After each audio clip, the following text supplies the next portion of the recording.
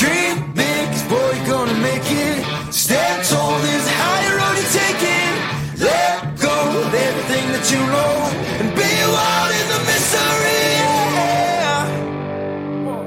Yeah. Welcome to the Beers and Bible Podcast, a podcast that brings together a love for good beer and Bible discussion. You can find us on Instagram at beersandbible_, and on Twitter at beersandbiblepone. You can also email us at beersandbiblepodcast@gmail.com. If you enjoy what you hear on Beers and Bible, please consider leaving a 5-star rating and review on your podcast platform to help us promote this podcast. In the words of the reformer Martin Luther, whoever drinks beer, he is quick to sleep. Whoever sleeps long does not sin. Whoever does not sin enters heaven. Thus let us drink beer. So let's join our hosts Rick and Patrick for this week's discussion. Welcome to episode number 34 of the Beers and Bible Podcast. I am one of your hosts, Patrick. And I am your other host, Rick. And we are happy to be with you tonight. Yes, listeners, this is the first time any part of me has been out of the house today. Me being in your ear canals. Because we are still locked down from coronavirus. We're almost on lockdown. We're not on lockdown completely yet, but we're getting there. So, I know this will come out a couple of weeks from now, but our state is starting shelter in place tomorrow, statewide mandate. So, yikes. That'll be fun. The good news is that a liquor store is considered an essential business. Well, praise the Lord. So, I'll be able to stock up and we can continue doing our podcast while I'm... Here's the essential business. I can buy toilet paper, ammunition, and liquor. That's all I need. Yep. So, but we hope that you're staying safe and clean and healthy and not corona-y. It is wherever you are. It's a proven fact that alcohol kills corona. So everybody drink beer. That sounds like one of those Trumpisms that no one should listen to. I just made that up. Like I said, it sounds like a Trumpism no one should listen to. That man, okay, not to get political, but I'm going to for a second. Do it. He has done a lot of good things in the last 3.5 years, 4 years, but every time he opens his mouth, I'm like, what dumb thing are you going to say next? Anytime he's in front of a microphone, I'm like, oh gosh, this could be bad. It's like watching Tiger King, but in reality. Haven't seen it. Dude, so Tiger King is apparently the new show to watch on Netflix, and so I sat down to watch it. Quarantine and can't do anything else. Didn't have anything else to do, so we get stuck with Tiger King. You know what happened? One hipster found this weird as you-know-what show on Netflix and thought, you know what, I'm going to tell everyone I know they should watch it, and the guy only has like 7 followers on Instagram or Twitter or whatever, but all 7 of them went and watched it. And then that's how it spread. I would bet $5 that's how it started. I would not deny that. And I turned it on and I watched like the first 20 minutes of the first episode, and that was all of it that I could take. I couldn't take any more. I turned it off. And is it as weird as I'm seeing it is? It is weirder. Okay, cool. Weirder. On a scale of 1 to the O.J. Simpson trial, how weird is it? It makes the O.J. Simpson trial look like an episode of Full House. Oh. Well then. Yes. And I only made it 20 minutes into the first episode, so there you go. And that's saying something if you only made it 20 minutes into something. not to... Anyway. Hey, Tiger King, if you're listening to this, I'm really sorry I don't like your show.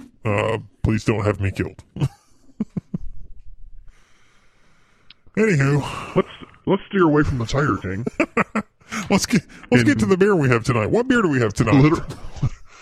So tonight we have from the Founders Brewing.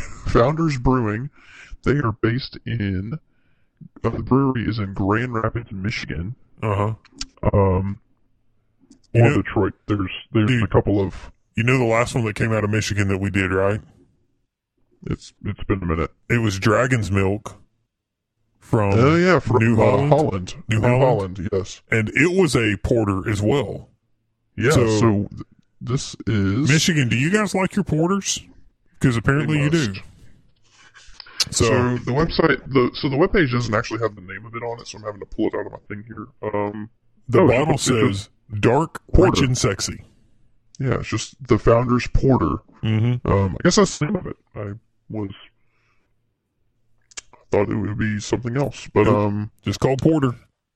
Yeah, it's got like it's a dark label. It's in a bottle. It looks like it came from the 1800s. Yeah, it looks like something, like, I know you said 1800s, but something like Ben Franklin would drink. Yes. And I bet Ben Franklin would drink this if he was still alive. But let's see. This is Grand Rapids, Michigan. We said that already. 6.5% ABV, 45 IBUs. Hey, when was yours bottled? January 22nd, 2020. Dang, mine's a little older. Mine was on November 7th of 2019. Yours is probably going to be better. I hope so. I hope mine's really good, honestly. The older it is, the better it is, I think. I know it's that way with wine and whiskey. Well, we'll see if that is the case with beer. On the bottle, it says, pour silky black with a creamy tan head. The nose is sweet with strong chocolate and caramel malt presence. No absence of hops gives Founders Robust Porter the full flavor you deserve and expect. Cozy like velvet, it's a lover, not a fighter. I guess it's the Robust Porter. They just don't have Robust anywhere on the label except for in the paragraph. There you go. I'll take it. I don't know, cap or nothing. Hey, I'm hoping this is going to be a great dessert beer. I'm really hoping that's what this is going to end up being.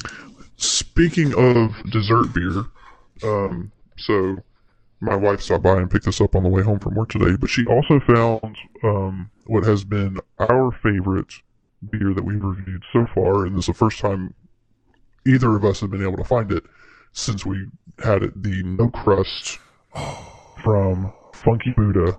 I will not covet. I will not covet. I'm coveting Patrick right now.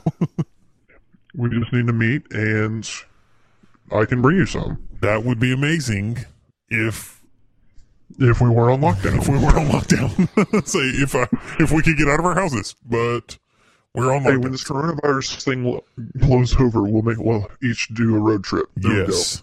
Down. Let's do it. That's what will happen. Let's do it. All right, so I'm ready to drink some beer. Let's do it. Let's crack these things open. Do it. Here we go. 1, 2, 3, go. Mine wasn't nearly as loud as yours. I do like the smell. That smells like every porter we've ever had. It does. And it looks like, it looks dark, rich, and sexy, which is exactly what it said it was going to be. What did it say about the head? Creamy tan head, I can confirm. Yes. So I'm still not I'm for sure not batting 1,000 on pouring up. I've got to. That's a good looking beer. Yes, it is. Yes, it is. Nice and dark. My glass was frosted when I took it out of the freezer, but it is no longer frosted. Mine was the same way. I actually had a frosted one this week. Mistakes have been made. Yeah, look at that. Look at that little guy. Yeah, we've got some similar situation going on here. Yeah, we do. So, this is the porter from Founders, the Robust Porter. Mm-hmm. It has high hopes. Let's turn this thing up and see how it tastes, because it smells good. It had to have high hopes for a living. Nice. Here we go, porter. Bottoms up.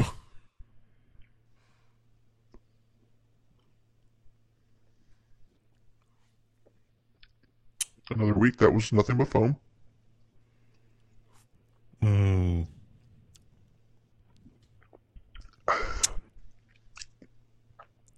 So, let's see here. I like that a lot better than the last porter we had. Than the Dragon's Milk? Or did we have one since I liked then? it. I liked it. I liked it a lot better than Dragon's Milk. Honestly. Okay. Creamy tan head, yes. The note is sweet, confirmed, with a strong chocolate and caramel malt presence, confirmed. So, I think it's pretty true to the taste. To me, I get a little bit of a coffee taste in there as well. Yeah, Not just chocolate and caramel. Yeah, my first sip was nothing but foam. And at first I was like, this smells and tastes like coffee. Yes. That was what I was experiencing. I do definitely get the chocolate caramel thing that it says it should be there. This Which I don't know if chocolate and caramel is just when you combine those two things, if that's what coffee tastes like. To me it does, because I put a lot of sugar in my coffee. Yeah, we've been using like a chocolate caramel creamer for the last couple of weeks. Hey, there's a really good creamer you can put in coffee. Broken. There's a really good creamer you can put in coffee, and it's called Kahlua. Okay. Really good. That's all I'll say about that. Don't drink it and go to work though. Do it while you're on quarantine. So, you want to kick us off here? Kick us off on reviewing this thing. I'm really liking this one. I'm looking back at our list to see when else we had a stout, or not stout, a porter. But I think Dragon's Milk, which on the sheet it says Dargan's Milk, because somebody doesn't know how to type. That's me. Dargan's Milk. Forever and always will be Dargan's Milk. But this is a good one. And I like this better than the Dragon's Milk. Which I think we both rated 4.5 Luthers. Mm-hmm. I'm not going to be able to give this one a 5 though. It's not a knock on it or anything. It's just I'm not a huge fan of porters myself. Fair enough. So I'm going to give it 4.5 Luthers out of 5, and this is a good one if you're looking for. It's definitely a stronger than your typical beer. It's got it's much more in your face kind of flavor and that kind of thing going on. Like I said, I can't quite give it a 5 because porters aren't really my thing, but it's good. I'm not disappointed. I'm not unhappy. It's really good. It's a really good beer. It is. What about you there, Rick? So I'm going to come in and I'm just going to lay it out there first. I'm also going to give this 4.5 Luthers. I'm not a huge porter fan, but I really liked the Dragon's Milk, and this to me is like equal to the Dragon's Milk. It's equal, but it's different. Like it's equal in a different way, I guess. Mm-hmm. This is like I would probably only ever have one of these at a time, because it is really, really rich. The flavor is good, and it's not like overbearing. Like I always poke fun at stouts and a lot of times dark beers because I say it's like drinking motor oil, and Guinness is kind of the one I always point to. I'm like, Guinness to me is like, I think I would rather drink motor oil than I would drink Guinness. I've never had Guinness, so I had it once and I really didn't enjoy it. Like I understand why people like it, but I just didn't enjoy it. So Guinness is not like Corona or Natty Light for me, where like I would rather pour it down the drain. Like if Guinness is all there is, I would probably drink it and just really sip on it really slow. Because it's just, to me, it's just heavy. Like you could literally, like to me, I could drink a Guinness and feel like I've eaten a full 3-course meal. Like there's just something about Guinness that's that way. This one is not so much that way, and that's the way Dragon's Milk was. Like I can drink this, but I don't feel like, I have a 12-ounce lead balloon in my stomach now. No, it's not a thick beer. And I don't know if this is a quality of porters or not, but I don't feel like it's super carbonated. No, it's not super carbonated, although the head, and part of that is the head that releases when you pour it up. So, when the more heads you have on a beer, the more carbonation is releasing. And so, but the flavor is really good. The texture is really good. I don't know what to call it. The depth. It's just not, it's not heavy. So overall, this is a really good beer, but this to me is a very specific beer. It's kind of what I wanted out of it. It's a dessert beer. Like, this is something that I'm going to have one of after I've eaten a nice dinner. Like, I hear about guys they'll get a shot of brandy after they've eaten a really nice steak. I think I'd rather have this after a really nice steak than I would a shot of brandy. But yeah, it's good and I like it. It's not quite a 5 to me. It doesn't have anything to me that is just like bam, or like, man, I really have to have that, which is kind of a requirement for me on a 5. And I mean, last week, what's funny is last week I gave the toasted lager from Blue Point, I gave it 5. And I have I think I've drank all of them since then. Because it was just, it was that good. Like, I'll come home from work and I'm like, I want to go get one of those beers out of the fridge and drink it, because it was just that good. It made me want to go get it. This one, if it's there, I'll drink it. I'll really enjoy it. It's a good beer. So yeah, I'm going to come in at 4.5 Luthers as well, which, let's be honest, that's a respectable showing. It really is. This is our first Founders beer that we've done. And to come in with 2 4.5s it's a pretty good rating. So good work there, Founders. Good work on your porter. And unless you have anything else to add, then we'll move along into J.I. Packer's Concise Theology. Nope, let's do it. Let's do it.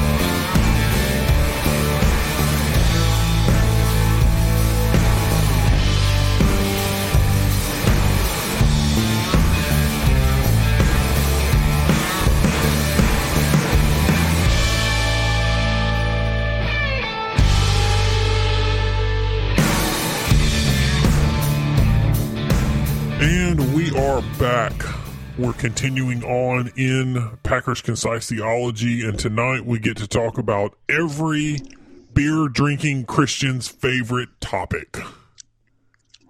Liberty University. Oh, wait, we're both wrong. It is liberty. It's Christian liberty. Christian liberty.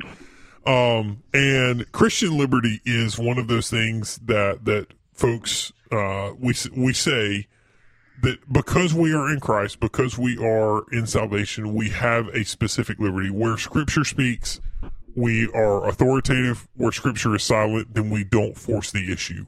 And the case in point is alcohol. Alcohol is one of those issues where Scripture is not necessarily silent, but there's no command to say, "Thou shalt not drink." right. And so there has to be liberty in this situation. And if you want to know our thoughts on this whole thing, we've already spelled it out for you. Go back and listen to episode number 1, and you'll hear every argument that we come up with, and why we feel the way that we feel, that it is okay for Christians to drink alcohol in moderation. Obviously, we do not condone drunkenness, as that would be an abuse of liberty. But Packer defines or calls liberty, that he says salvation brings freedom, and he points to Galatians 5:1, which Galatians is a great book, just overall in general book about the law, and really what we're going to talk about tonight. We're going to talk about legalism. We're going to talk about antinomianism, and where the balance is between those two.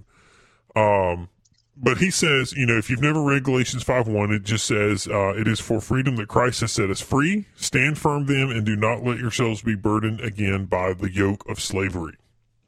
And what Paul is getting at is he's referring to the yoke of slavery that is bound in the law. And when you talk about the Old Testament keeping of the law, God gave his people a specific law and told them to keep it. Now, this episode is not the time to dive into the threefold division of the law, but just know that there's even that. The law gets broken down into 3 different parts.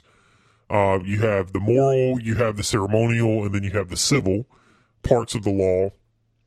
and that's a whole other podcast. But really and truly, the law is what exposes our sin to us.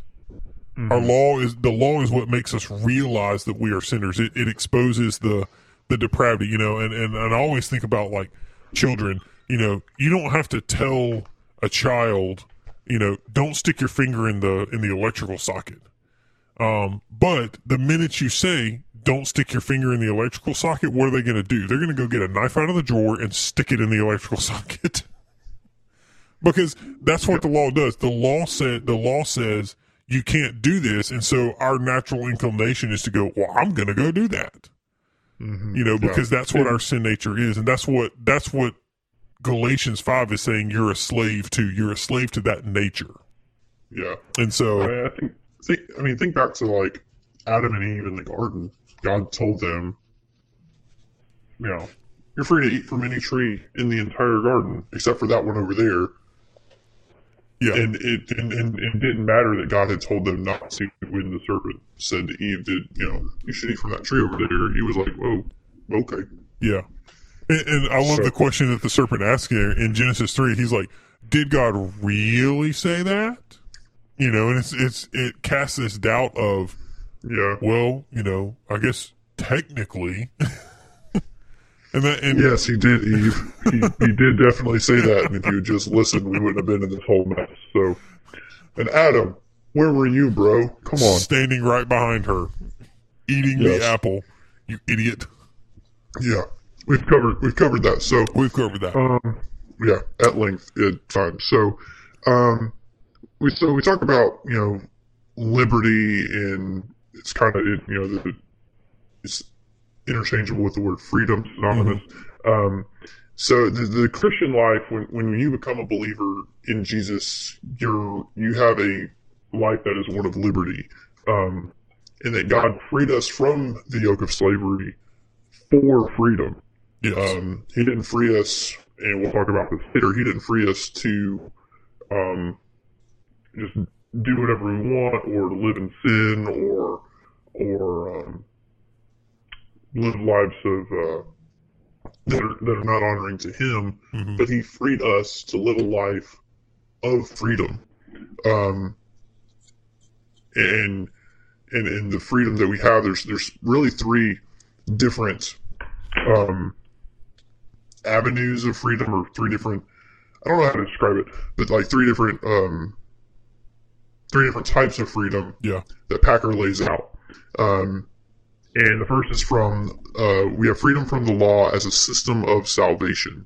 You talked about how, especially in Old Testament, the law, you follow the law in order to, you were a slave to the law so that you could be free, which kind of seems like a paradoxical understanding of it. It is. And I mean, salvation is paradoxical, but even Paul says, you throw off slavery to sin and you put on slavery to righteousness. So it's not about not becoming or not being a slave in total, but it's simply about being a slave to the right thing. And when you're a slave to the right thing, it doesn't feel like slavery at that point. It changes your view of freedom. We tend to think of freedom as, the ability to do anything you want without consequence or without recourse or anything like that. That's what we define freedom as, because, that's the American westernized view of freedom. No laws. Let's all be, what's the political view? Anarchism. There's no laws, there's no rules, it's just everybody does what they want to do, and that's the definition of freedom. Well, no, that's not the definition of freedom. Freedom is you have the ability to act within a set of parameters that are well defined and that have been ordered and structured because God ordered them and structured them that way. And then you, inside of that parameter, can work freely. That's what true freedom actually is. And so when you talk about freedom being free from the law of salvation or freeing from the law of salvation as a system, That's exactly what it is, because in the Old Testament, you had to keep these things, you had to do this, you had to do that, you had to, sacrifice, blood had to be spilled. But again, going back to the person and work of Christ, Christ came and did all of that once and for all. That's what First Peter says. Christ died once for sin. And so once he did that, that sacrifice was freeing to us so that we don't have to live under that law, that system anymore. Yeah. And so go ahead. No,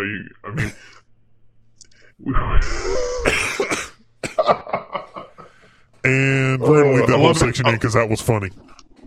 I love it when we both have a thought at the same time, or when one of us is wrapping up a thought, and then it's harder to do now that we're doing everything remote. Yes. It's harder to be like, hold on a second, because I have a thought. But the personal work of Jesus is where our freedom is found, and it's important to note that our freedom is not now or ever affected by or depend on what we do. Yes. Or how we live our life, or the circumstances that we encounter, how we handle those. But it also cannot be affected by our failures. Yes. Our freedom is always once we become believers in Jesus, our freedom is always available for us. Yes. If we go wayward, if we I don't want to say turn our back on the faith, because that's. But I mean, if you do and you come back, like, your freedom is still on the table. God doesn't put something on the table and then ever take it off. Yeah. Well, once you accept it, he doesn't take it off. Exactly. And that goes to so this is where it's really, really hard for us as humans. To say definitively. That just came up. To say definitively, yes, that person is going to heaven. Yes, that person is going to hell. Because all we really can do is say, based on their actions, based on the way they live their life, I believe this person is going to hell. Or I'm sorry, going to heaven. It's kind of hard to. That guy really messed up on a lot of stuff. He's definitely going to hell. But the reality of it is that the law at this point doesn't define our status as Christians. Whereas in the Old Testament, it really did. The law defined your status as a Jewish person. And this is why so many Jews found their safety and their security in the law. And Christ came, and Christ basically said, I have fulfilled the law. I have fulfilled what the prophet said. So it's not that is gone. It's still there, and it's still applicable to you as a guide and a system. What's funny is, even in the midst of this whole coronavirus thing, talking about something like liberty, we have the liberty to go out if we want to, even if we're under a shelter in place. We can leave our house. You might get arrested for it. You might, depending on what your state is doing, something might happen to you, but we have that liberty to do that. The problem is when people abuse that liberty and say that, I'm going to kick that liberty to the side, or I'm going to do this. In the Old Testament, in Leviticus, there's actually a time when Israel had to quarantine themselves because of an illness. And I think it's pretty applicable for us today to realize that, there was a time when Israel didn't do synagogue worship because of their quarantining. And I want to say it's like Leviticus 14. I can't remember off the top of my head.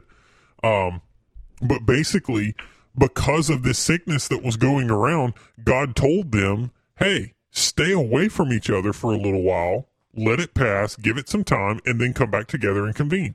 And one of these things was explicitly given, and such an applicable time to think about this too.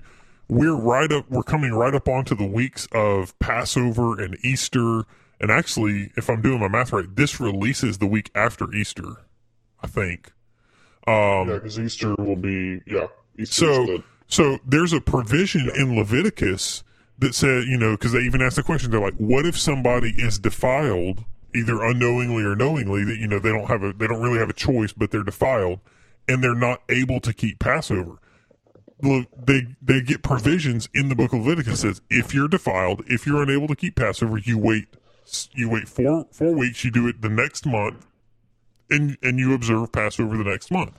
So even in the time where we are right now, where most churches are coming up on the celebration of Passover and the celebration of Easter, there's provision in Scripture that says, hey, if you're unclean, if you can't go out without being sick, just wait a month and do it then. Scripture actually gives you that provision. How great is that? You know? And so, you know, I see all of these people that are upset because, our church isn't going to be able to worship on Easter. It's not going to be able to worship or do Passover or whatever. And they're all upset. I'm like, but you don't realize that Scripture's already addressed that. You know, it's already given you that. And so that's where this freedom is. Mm-hmm. You know, it's the time to celebrate Passover and Easter and Good Friday and all that, like the date you celebrate it is arbitrary. It could be April 12th or it could be in May or October. I mean, like when you celebrate it shouldn't matter. Yeah. Like if it gets pushed back far enough, like your church should be able to come together and celebrate it. Yeah, whenever churches get back together and are able to meet corporately together, which I hope is very soon, you know, let's just make it. Let's say, you know what? That's going to be Easter. We're going to celebrate the risen Christ. Because realistically, every Sunday should be kind of like an Easter Sunday. I know we kind of devote one to doing it, to putting an extra emphasis on it, but I mean, every time the church gathers, they're celebrating the resurrection of Christ. That's what they're doing. Yeah. And it's because of our liberty, because of what Christ did, that we have the freedom to do that. So that's a huge rabbit trail on point number one. But the second point that Packer gets to, and it ties into this idea that we're not bound under the law, we're not bound under this. We're also, as Christians, we're not bound to sin. We have been set free from the dominion of sin. And he points to John 8 and he points to Romans 6 for these two. But because Christians have been supernaturally regenerated, we are made alive with Christ. We're made alive with our union with Christ. We have been brought from death to life is what Ephesians chapter 2 tells us. We can rejoice in that freedom because we have that freedom from sin. We're not bound to our sin. And that's, I talk to people and so many times they're like, I struggle with this. And I'm like, this because your mindset is on that. Your mindset is on that sin. You're really and truly, you're kind of mentally binding your mind to that sin. Let it go. Do your best Elsa impression. Let it go. That is not who you are. If you have become a child of God, then that is not who you are. And Scripture tells you over and over that that's not who you are. And so you're no longer under this dominion of sin when you talk about the freedom, the liberty that we have that is in Christ. What's the third point that Packer gives us? He says that we are also free from the superstition that treats matter and physical pleasure as intrinsically evil. This whole idea that like the pleasures of the flesh or to enjoy anything really is evil, and we're free from that idea. We're free from having to say, we're not going to live luxurious life, or it's not to pursue those things by any means. We're not to pursue money or possessions or whatever, but we're also not to just cast those things to the side. If God blesses you, then by all means use your blessings as an opportunity to honor and glorify God. Yeah. Paul insisted that we as believers are free to enjoy all the things that God has given us, and we're to enjoy them as good gifts. He created all things. He created all the pleasures that all the things that he created yields. As long as when we partake of those pleasures, we don't step all over the moral law. Yeah. as we're enjoying them. Having a beer with dinner or consuming alcohol, like having a glass of wine. If you drink wine, you weirdo. Weirdos. But if you drink wine or drink a beer or whatever, like having one of those is not, you're not pursuing drunkenness. God's not surprised that, people took grapes and made them into wine. Like God, that was part, like, kind of funny to think about, but part of God's plan was for man to take natural things and convert them into alcohol. Yeah. Like if we say that God, if we say that every single thing that happens is part of God's plan, then that is also part of God's plan. Yeah. And the reality is, specifically now, I'm going to speak specifically about alcohol. So don't take this to include various other things. But when you say that alcohol is evil and bad, there's nothing good that can come from alcohol. When you say things like that, you are essentially insulting the creation of God. Because alcohol is part of the natural creation. And this is where I say don't take this argument to places where I'm not taking the argument. I'm not talking about synthesized drugs. I'm not talking about synthetic drugs or things like that. I mean, things that are not part of, could not be made by nature. Okay. Right. Alcohol, for the most part, is made organically. It's made from things in nature. Okay. So to say that something, if you're going to call that evil, then you're going to call part of God's creation evil. And that means you don't hold to the sufficiency of Scripture, because Genesis 1 tells us that all of creation was good. In fact, it was very good. And so if you're going to make the argument, then at least be consistent and say, well, if I'm going to hold to this argument, then I'm going to hold to the insufficiency of Scripture. You're more than welcome to say, you have the liberty to say, you know what? Alcohol was created and it is good, but it is not for me. There's nothing wrong with that. That doesn't go against any biblical directive. And so, the abstinence crowd, the crowd that says, I think we would call them teetotalers. The folks who say no alcohol at all. You have a right to hold that opinion, but don't say that your opinion is the most biblical opinion, because it's really not. You can say it's not for me, and that is perfectly fine. But to say that the Bible says that you shouldn't drink alcohol is biblically wrong. And so you're holding somebody, and that is where where it actually sidesteps. It gets us right into the very next thing. The outflow of liberty really leads to two different kind of polarizations. The first one of those is legalism. And so, for the folks who say, well, you can't have that liberty because it's wrong, you're going into legalism. You're going into things that say the law is all that matters, and if you don't follow the law, if you don't do exactly like this says, realistically, it's not the biblical mandate, it's your interpretation of the biblical mandate most of the time.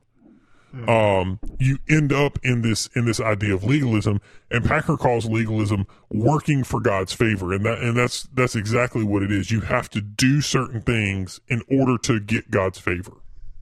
Does that make sense? Yeah.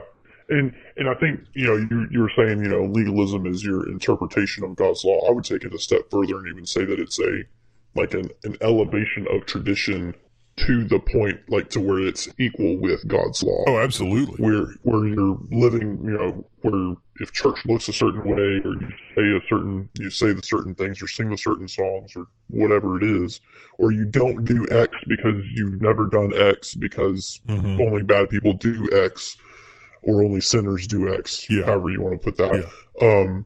Like I would say that elevating those things to the point of, like, it's in, I think we'll get into this a little bit later, but it's like the law and then also all this other stuff. Yeah. It's essentially, reverting back to Roman Catholicism is what it's doing. Because it was the Roman Catholic Church that said you have they call it the three pillars. I think is what they call it, the three pillars.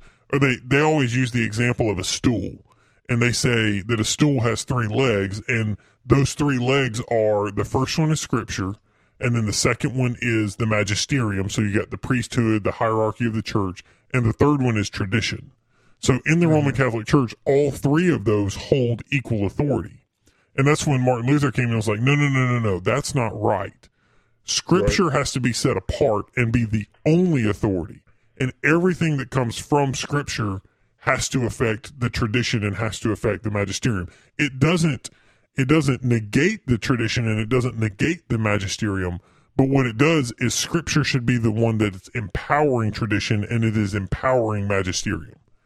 And so you end up with this, instead of, that's where you get sola scriptura from. Sola scriptura doesn't mean we only read the Bible and nothing else.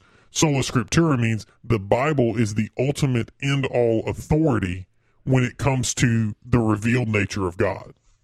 Yeah, it's where we're pulling our authority from when we read. I mean, if we're reading other books or something, but they don't necessarily line up with Scripture, or if they do line up with Scripture, like we're finding those connections with what we're reading to Scripture. Exactly. And saying that, this book does line up versus this book doesn't line up, and discerning for ourselves. And ultimately that's what part of being a Christian is about, is figuring out for yourself what is and what isn't. Yeah. It's, yes, you want people to pour into your life, and yes, you want your Pauls and your Timothys, and yes, you want, to be in groups and be under good Bible preaching, but if you're not doing some of that stuff on your own, then you're doing yourself a disservice. Yes. You're not pursuing Jesus with all of your heart, and if you're not going after him, or trying to learn as much as you can about him on your own,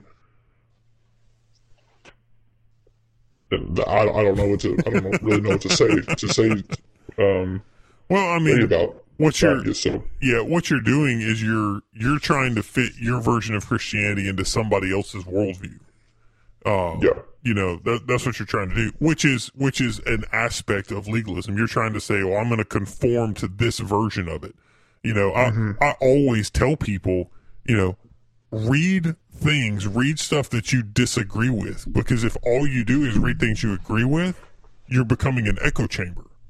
Read things that you disagree with so that you can understand the other person's point of view.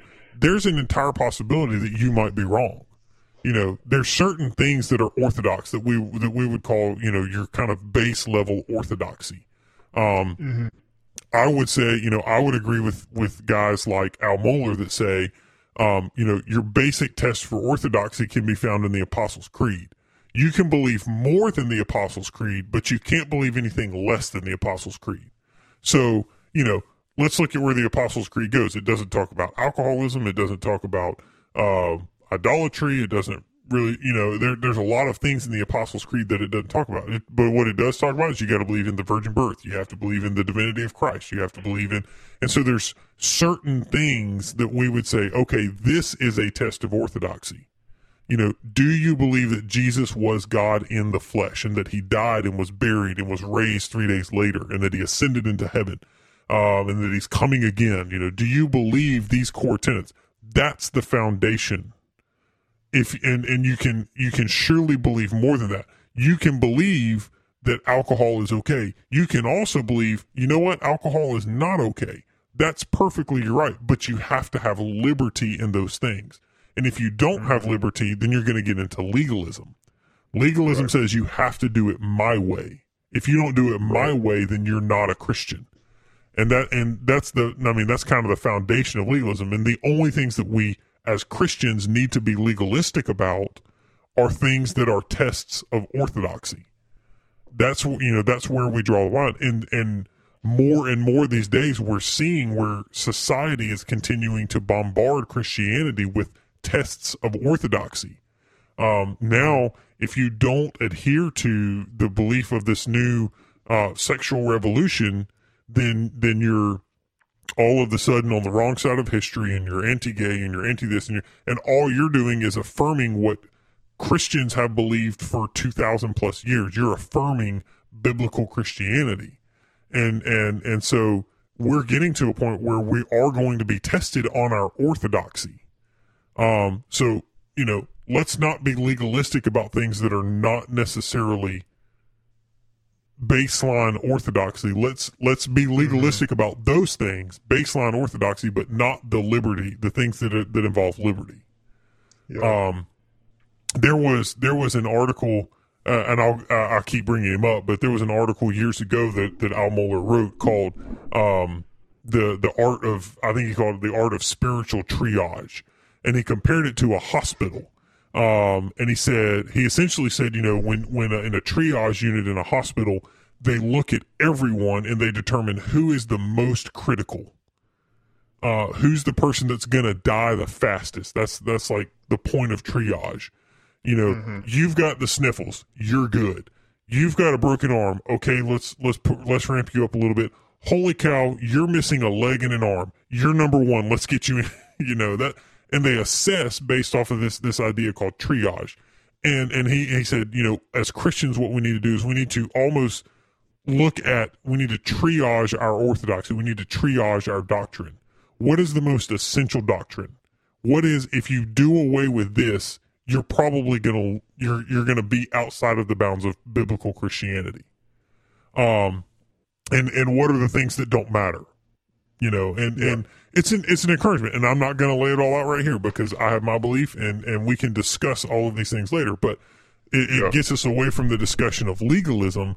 But legalism was really a foundational thing for folks like the Pharisees and the Judaizers. And, the Pharisees really kicked it into gear on you had to be exactly like them. The Judaizers kind of included the Greeks, but they said, you can accept Christ, but you still have to do all of these Jewish things. You have to be you still have to be like us. And that's where they brought in this ceremonial aspect of the law. Is saying that you had to be like a Jew. Yeah. And, anytime we talk about the Pharisees and the Judaizers, remember, like, the Pharisees are the New Testament bad guys. Yes. They're ultimately, they're not the good guys. But Jesus spent a lot of his, when he wasn't ministering to the people the Pharisees wouldn't hang out with, he was attacking the Pharisees on a lot of this stuff. He was calling them out and saying, look, you guys are focused on the wrong stuff. You guys are, Packer put it, they were majoring in minor concepts. They were, I don't understand this word, but I wrote it down anyway. They were negating the law of spirit and name with their casuistry. Causistry. What's causistry? It's when you say something's causistic, it causes this. So you have to obey the law in order to cause your salvation. It's a form of, it's a form of legalism, which is why it's in there. Yeah, that makes sense. So I should have looked it up. That's a laziness on my part, but anyway. But the Pharisees also, they treated traditions of practice as part of God's law, which is what we talked about a little bit earlier. And then they were also they were hypocritical at heart from, and Jesus could see that because he knows the intentions of every person's heart. If you don't believe that, then go read the book of John. Yes. So do that. And then, you talked about the Judaizers. Paul spent a lot of time, especially in Galatians and Colossians, calling out the Judaizers, saying, in Galatians, he was saying in Galatians, Paul said, the Judaizers are preaching this Christ plus this message, and Paul called the message obscuring and denying of the all-sufficiency of grace that is found in Christ. Bless you. Thank you.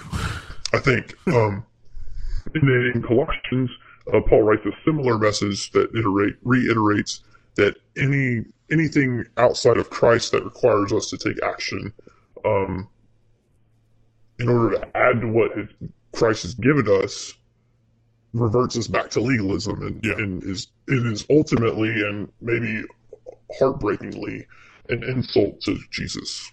Yes. Like to say that his life, death, burial, resurrection isn't enough, and that we got to do, you have to trust in Jesus, yes, but also do all this list of other stuff over here is an insult to, Yeah. to Christ his blood. Christ didn't say you have to believe in me and do all of this stuff.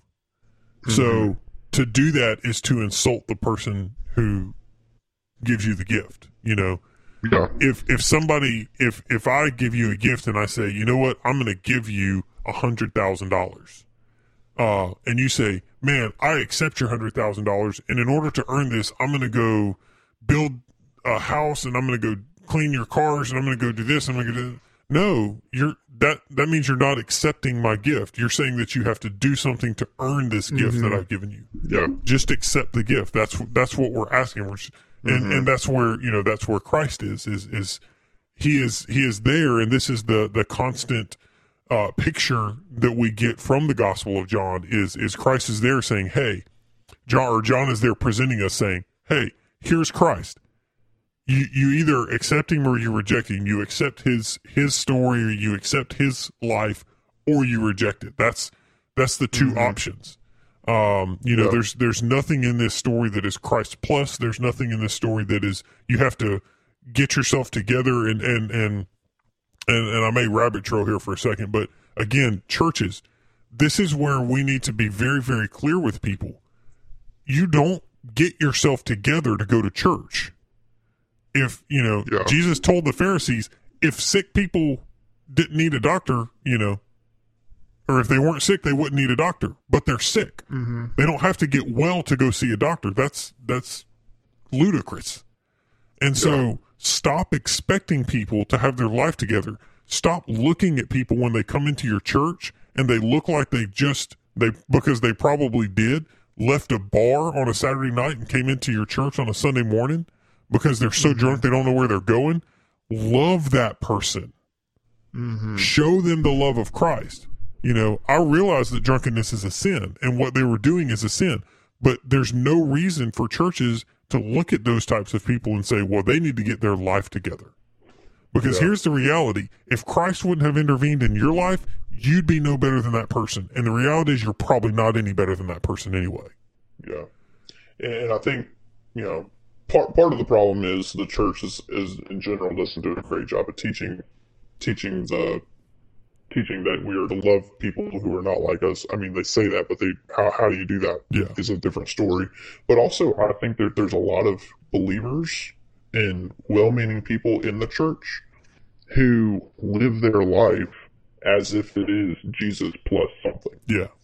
Or it's Jesus plus go to church, or Jesus plus give, or Jesus plus teach a Sunday school class, or serve in the church in some capacity. I think how freeing would it be if our church really grasped the idea, not like an individual church, but the church as a whole, grasp the idea that the freedom from legalism that we have is found in Jesus and only in Jesus. Yeah. And that there's nothing we do that frees us anymore, or nothing when we fail, there's nothing that is there as a safety bound. Yeah, there's nothing that makes us bound and says, oh, we're not good enough. Like if you fail, you're still free. Like, you're free to go serve, repent and go serve. Like, but I feel like there's a lot of people in our churches that live their life as if it is Jesus plus something. Oh yeah, they're functional legalists. A lot of people are functional legalists. Yeah. And you can, it's really easy to go to church and say you believe a certain thing and put on the face. It's really easy to do that. And our Western culture has made it almost a necessity to do that. We have put it up to say, you have to have all your stuff together before you go to church. You have to have your life together. How many times have you heard somebody say, well, I got to get my life together before I go back to church. I got to straighten myself out and then I'll go back to church. No, The point is, you go back to church and let the church be the church and help you straighten your life out. That's what we should be doing as Christians. That's what the church should be doing on a daily basis. And because the church has gotten into this mindset of legalism, we have destroyed the witness that we have in the world around us because of our mindset of legalism. And we don't think we're being that, but the reality is we are, because we tell people, no, you have to do A, B, and C before you can do this. You have to do, we can't just love people and go, man, that's a great idea.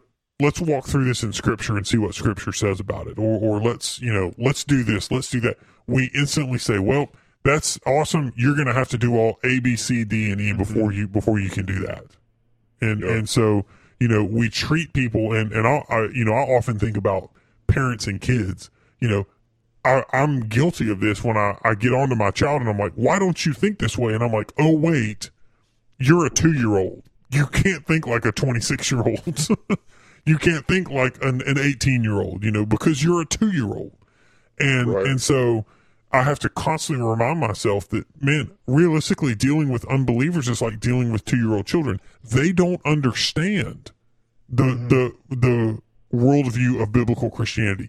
So what it's my job as a Christian is to come alongside them and say, here's what we believe. Here's why we believe it. This is why things like apologetics are so important. Apologetics is not arguing with people. Apologetics really and truly is taking people through Scripture. It's discipleship. It's basic discipleship, and saying, here's what we believe. Here's the reason we believe it. Here's Scripture to support all of these things that we believe. And you walk them through and you help people understand why they believe what they believe, so that you can do the command of 1 Peter 3:15 and give an answer for the hope that is within you. But on the flip side of legalism, if you're not a legalist, the alternative is to go into antinomianism. And antinomianism is one of my favorite words in all of language. In all of language. In all of language. That's a wide stroke. Because, it comes from... Why is that? Because it comes from the way that the word is built. So you have this word anti, which obviously means against. And then you have nomos or nomi. Nomi in the Latin, nomos in the Greek. And that simply refers to the law. So it literally means anti-law.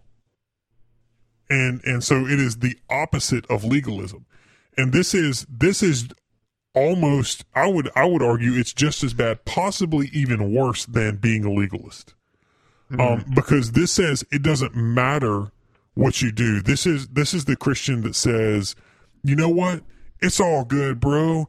It doesn't matter if you go get drunk or high and get stoned and have sex with all these people. None of that matters because the grace of God. And that is just as bad an insult to the grace of God as legalism is to the person and work of Christ. Right.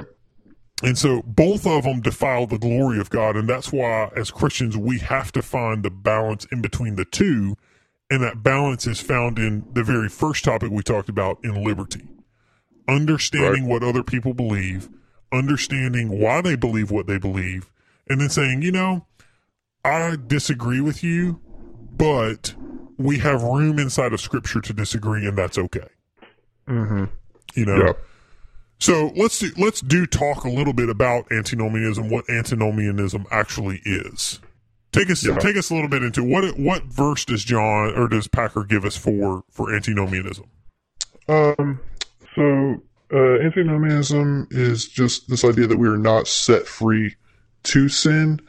There's this great quote, and I don't remember where I heard it, but it says that Jesus didn't free us. Jesus freed us from our sin. He didn't give us freedom to sin. I forget where I heard that, but I'll look for it. But the verse Packer gives us is 1 John 3:7 says, "Dear children, do not let anyone lead you astray. He who does what is right is righteous, just as he, that being Jesus, is righteous." I think antinomianism, I'm going to mispronounce that like 3 times, it's can really be this umbrella term for a lot of different views that deny the law of God that Scripture has within Scripture, and it denies that God's law should directly control or impact our life, should be the foundation for how we interact with others, how we work, how we worship, how we treat our spouse and our family, how we live our life. So, and there's Packer gives us, I think, 6 different types of antinomianism. The first one being dualistic, and I guess we can just go through these kind of quickly. But this dualistic antinomianism sees salvation as for the soul only. So when you accept Jesus, your soul is saved, and that what you do with your body doesn't really matter. It's irrelevant to God's interest and also to the health of your soul. And so that you can do whatever you want. You're free to sin. You go, get drunk every night and do all the things that lost sinning people do. So, but it's this idea that once you accept Jesus, what you do doesn't matter. Exactly. Yeah. And if you think that is the case, then I would strongly urge you to read the New Testament over again. Because if what we did didn't matter, then why would we even have the instruction of the New Testament? Why would Paul write something close to 13 different books of the New Testament to say, hey, here's how you need to operate. Here's how churches should work. Here's why you need pastors, elders, leaders, deacons. Here's some structure for the church. It's not everything that you need, but this is at least enough to get you going. If that is true, then if this dualistic view of the law and grace is true, then we don't need the instruction of the New Testament. But 1 Timothy or 2 Timothy 3:16 says, no, all Scripture is God-breathed and is profitable for correction, rebuke, teaching. We have to learn these things. And the reason we have to learn these things is because as our sin nature is still alive in us, we're fighting the flesh. We're putting it to death. That's the process of sanctification that we talked about. As we're putting these things to death, we're mortifying our sin. We're going to struggle between legalism and antinomianism. And it's going to play itself out in a couple of different ways. The first one was dualistic. The second one is spirit-centered. And this Packer says about this one, he says, the spirit-centered puts such trust in the Holy Spirit's inward prompting as to deny the need to be taught. And again, that, this is a lot of these things that we're going to go through are really found heavily in one branch of Christianity. And that branch is typically in your more charismatic, more Pentecostal styles of churches. They put so much emphasis on things like speaking in tongues and these outside influences, they call it being slain in the spirit, where you have to be knocked over and if you're not getting these things, it's a form of legalism, because they say if you're not getting these things, you're not getting the grace of God, and so you're not experiencing this grace of God. And so that was, the spirit-centered, it kind of negates Scripture and focuses on what did the Spirit tell you to do. Let me tell you, there's a cult that does this. They're called the Jehovah's Witnesses, and they ask you, what do you feel burning in your heart, is what they say. Do you feel the burning in your heart? It asks you to deny the written revelation, the truth of God revealed in Scripture, and trust your sin-infested heart, is what it asks you to do. And so that's the Spirit Center. What's the next one that Packer gives us? The next one is the Christ-centered antinomianism, and this just argues that God sees no sin in believers because they are in Christ, who kept the law for us. We're in Christ, who kept the law for us, and therefore what we do actually doesn't make a difference as long as we keep believing. And if you read 1 John, just read 1 John. Pretty much read all of 1 John. Yeah. But it shows that it's not possible to be in Christ and at the same time embrace sin as a way of life. Yeah. There's no way that if you are truly a follower of Jesus, that when you sin, you feel okay about it. Yes. Yeah. And 1 John, and I would add 1 Peter to that one as well, because 1 Peter is so heavy on the concept of sanctification that he basically says, hey, you need to see these things in your life. You need to be learning and growing in your walk with Christ, and if you're not, then you need to check yourself. Yeah. So the next one is actually kind of fun, and it is this idea of dispensational. Now, when we talk about dispensational, it is a system of reading the Bible. It's a specific system of reading the Bible that I don't necessarily agree with, although I think some truths can be gleaned from it. But this one, the dispensational one, holds that keeping the moral law is at no stage necessary for Christians, since we live under a dispensation of grace.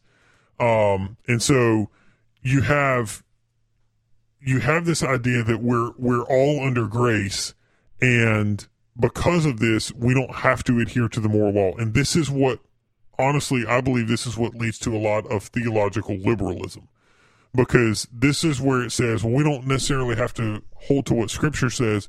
Let's do what the culture says because we're going to get grace from God anyway.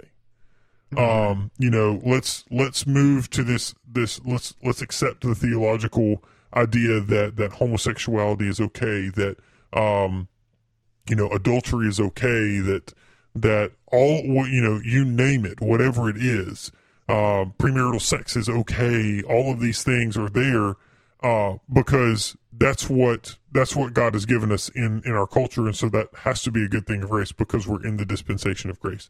There is some other aspects of dispensation. That's a very, very small section of dispensationalism, and I will grant that readily. But it's the way that they read the Bible. They read certain things so literally that they can't come to a different conclusion. And it's texts in the Bible that, we talked about, like parts of Proverbs that are not really meant to be read literally, don't need to be interpreted literally. When it says that the ants have no, hierarchy, we don't have to interpret that literally. We've observed that ants have one thing that's a queen. The whole point of the proverb is not to point out ants. The whole point of the proverb is to think about your life as a believer and a follower of Christ. And, you don't have to have somebody telling you what to do all the time. Yeah. And so just because something is metaphorical doesn't mean we have to interpret it literally. And a lot of times that's what dispensationals do. What? We don't have to interpret metaphors as literal? Crazy. I've seen there's this thing going around, and I'm sure you've seen it on Facebook, where someone has taken, and I don't think it's the same. Well, I guess it is the same passage, but it's like in one passage of Scripture, like a paragraph of it, and they've said like, "Oh, these 3 things have happened in the last year, so obviously this is fulfilling prophecy." It talks about. They say that coronavirus is in the Bible, and a couple of, like, the fires of Australia was another one. Yeah. That is coming from dispensationalism, is where it's coming from. So when you sent that back to me, with saying like friends don't let friends do dispensationalism, which is a great thing great quote to live through your life by.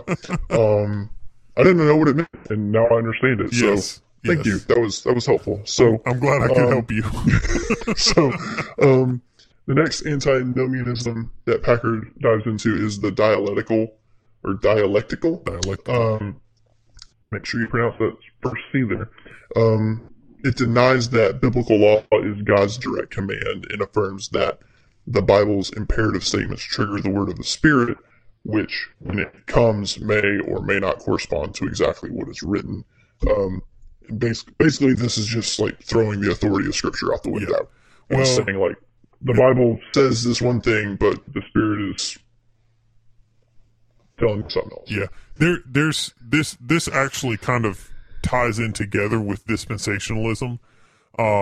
One of the kind of aspects of dispensationalism that when somebody takes dispensationalism too far, they end up in what I like to call, and I don't know if anybody's ever coined this or not, but I call this Pauline authority. They basically pit Paul against the rest of the entire Bible. And they say if something disagrees with Paul, then you go with Paul over whatever the other author says. So a lot of times people will say James is disagreeing with Paul. Well, instead of saying, no, I believe that James and Paul are saying the same things and you have to look at it from two completely different contexts, dispensationalists say, no, James is wrong and you just have to listen to Paul. You can take James where he's right and you can listen to him where he's right, but where he's wrong, just disregard him. If he disagrees with Paul, then you go with Paul. And so instead of trying to build a consistent view of Scripture from beginning to end, they basically say, well, that's so just throw it out. That's questionable, so just throw it out. I've never heard of this, and it's blowing my mind. It's crazy. It's crazy. And they go people as are far, saying that if the Bible says, if anything in the Bible says something against what Paul says, then to agree with Paul. Yes. And they even take it as far as to say, if Jesus disagrees with Paul, you go with Paul. And they say that the Gospels have to be interpreted through the lens of Paul. Who are these psychos? They're dispensationalists, is what they are. What is wrong with these people? They're crazy. They're crazy. I don't know any other way to put it. I really don't. But that's what that's what they believe. They believe that if Jesus disagrees with Paul, you go with Paul and you subvert the what Jesus is saying to what Paul taught. That's nuts.